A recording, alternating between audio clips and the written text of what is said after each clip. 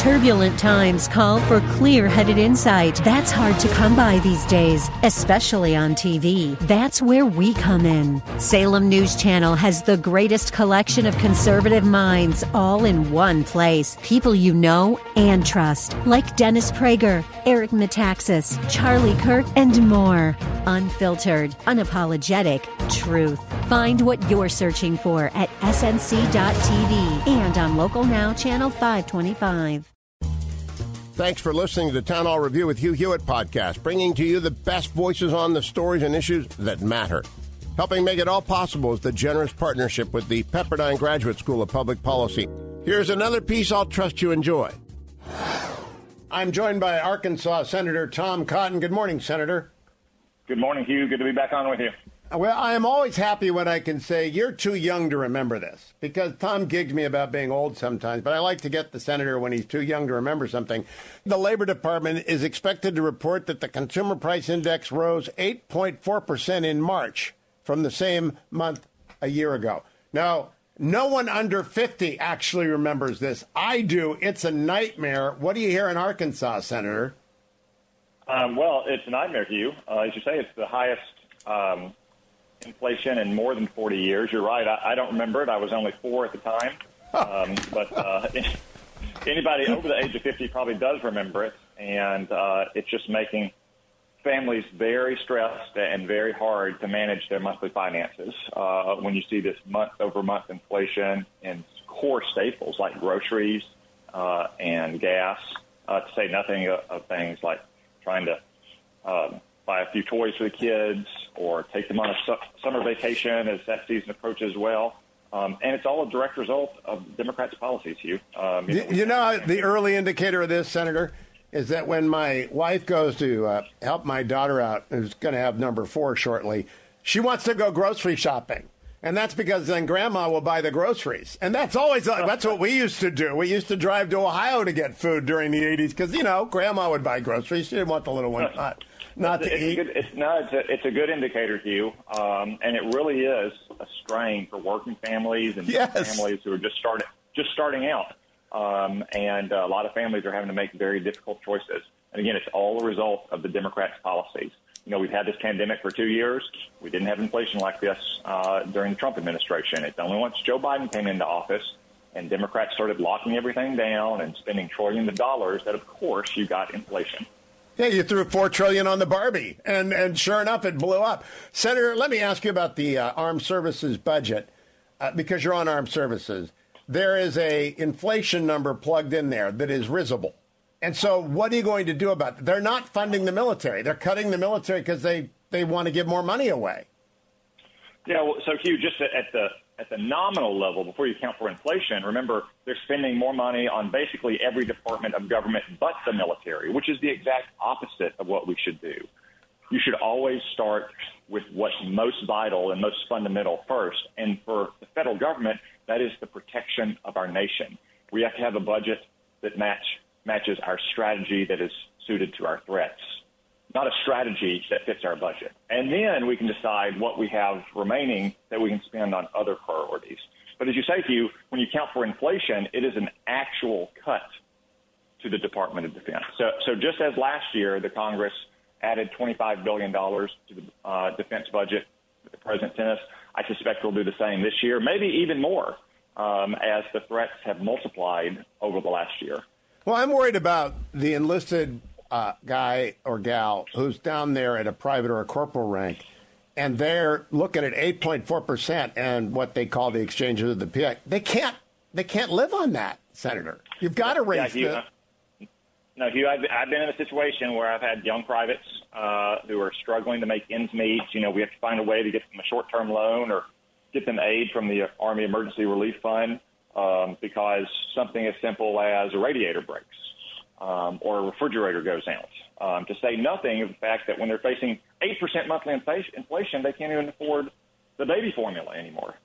It's a genuine pressing problem. I know you're on it. Let me turn to Ukraine, Senator.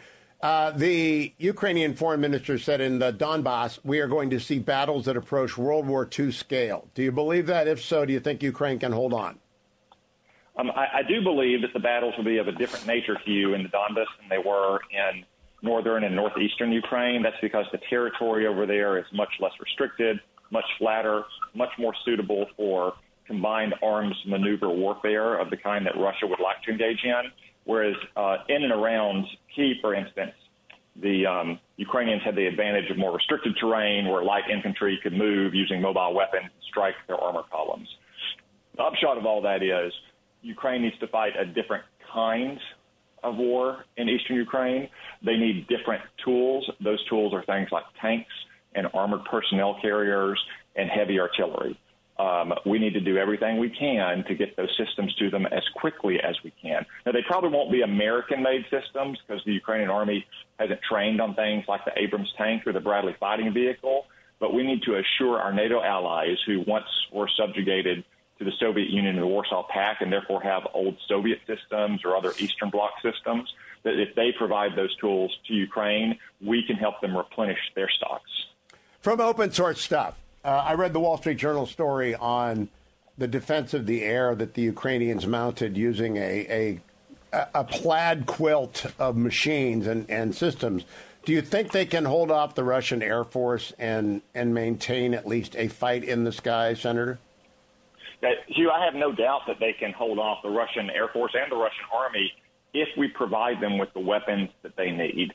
The administration typically has been behind the power curve on this, behind Congress, even behind Europe, and that's not a good place to be. They continue to worry more about providing strategic off-ramps or improving Ukraine's position at the negotiating table. What we should be focused on is winning and victory in Ukraine, and that means Ukraine needs the weapons to fight their own war.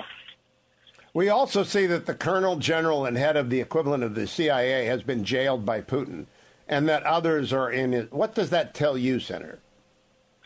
Well, it's not good for that colonel and those generals to have been high-ranking intelligence officers in Russia and to be going to jail. I think it shows that there's a lot of dissension in the ranks, Hugh. The FSB, their main security service, was primarily given the task of pacifying cities through a combination of subversion, bribery, and tools of violence.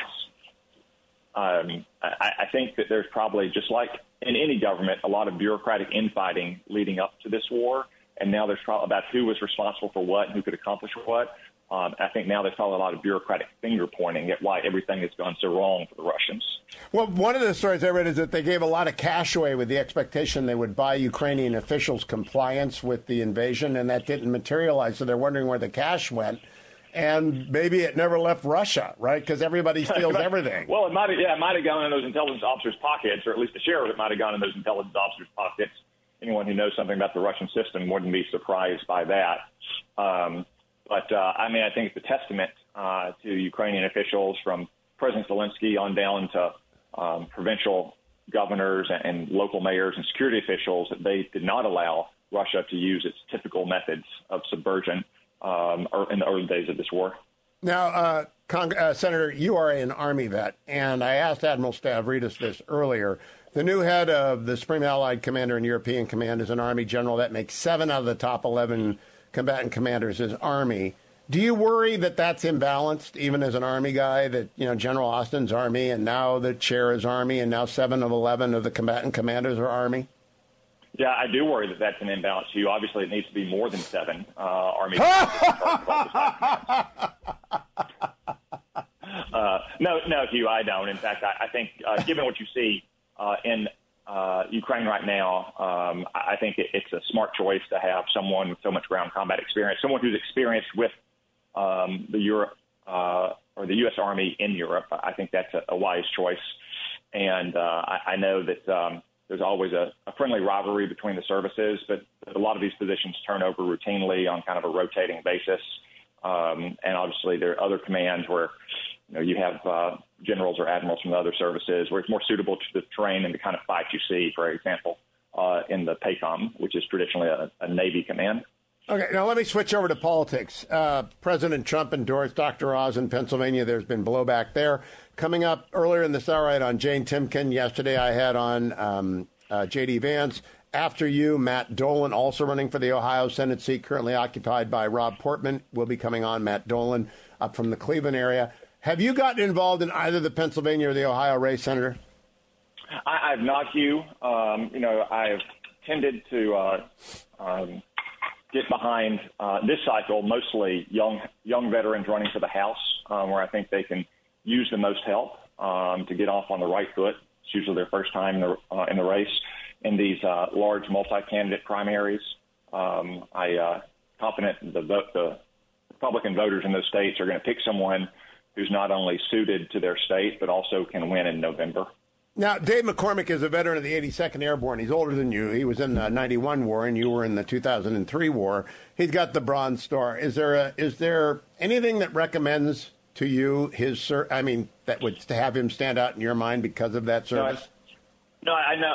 Simply because I haven't gotten involved in these races, Hugh, doesn't mean I'm not following them or don't know some of them. I know Dave well. I think Dave would be a fine senator. I know Carla stands in that race as well. She's the former ambassador to Denmark. In Ohio, I know almost all of those candidates and think highly of them as well. You're in my boat. You're in my boat. Yeah, you just like them all. I follow the races closely. I'm not saying that I won't get involved in some of these races around the country as primary season progresses. But I'm confident the Republican primary voters in these states are focused on the ultimate goal here, which is to make sure we have candidates who will win in November and then be strong senators for them in Washington. Last question, Senator Cotton. A couple of weeks ago, you said we'd all be better served if President Biden just stayed inside. And he has not heeded your advice. And we had this train wreck of a press conference on ghost guns and prostitution yesterday. It was just wild. Any chance that anybody on the Democratic side is going to take the message to him because he's not going to listen to us, that just stay inside? Well, probably not, Hugh. I mean, I do think it would be better for all involved to include the president. But he's been a voluble man for 50 years in Washington. And once you get to be that age, you tend not to change your stripes, I guess. I tell you, it's not a good mix. Senator Tom Cotton, thank you. Send Tom Cotton on Twitter. Always a pleasure to talk to you. Thanks for listening to the Town Hall Review. Our program is coming today in partnership with the Pepperdine Graduate School of Public Policy. It's America's most unique graduate leadership programs offered on Pepperdine's breathtaking campus in Malibu, California. Learn more at publicpolicy.pepperdine.edu. If you're enjoying the podcast, please tell a friend to go to Town Hall Review and sign up as well today.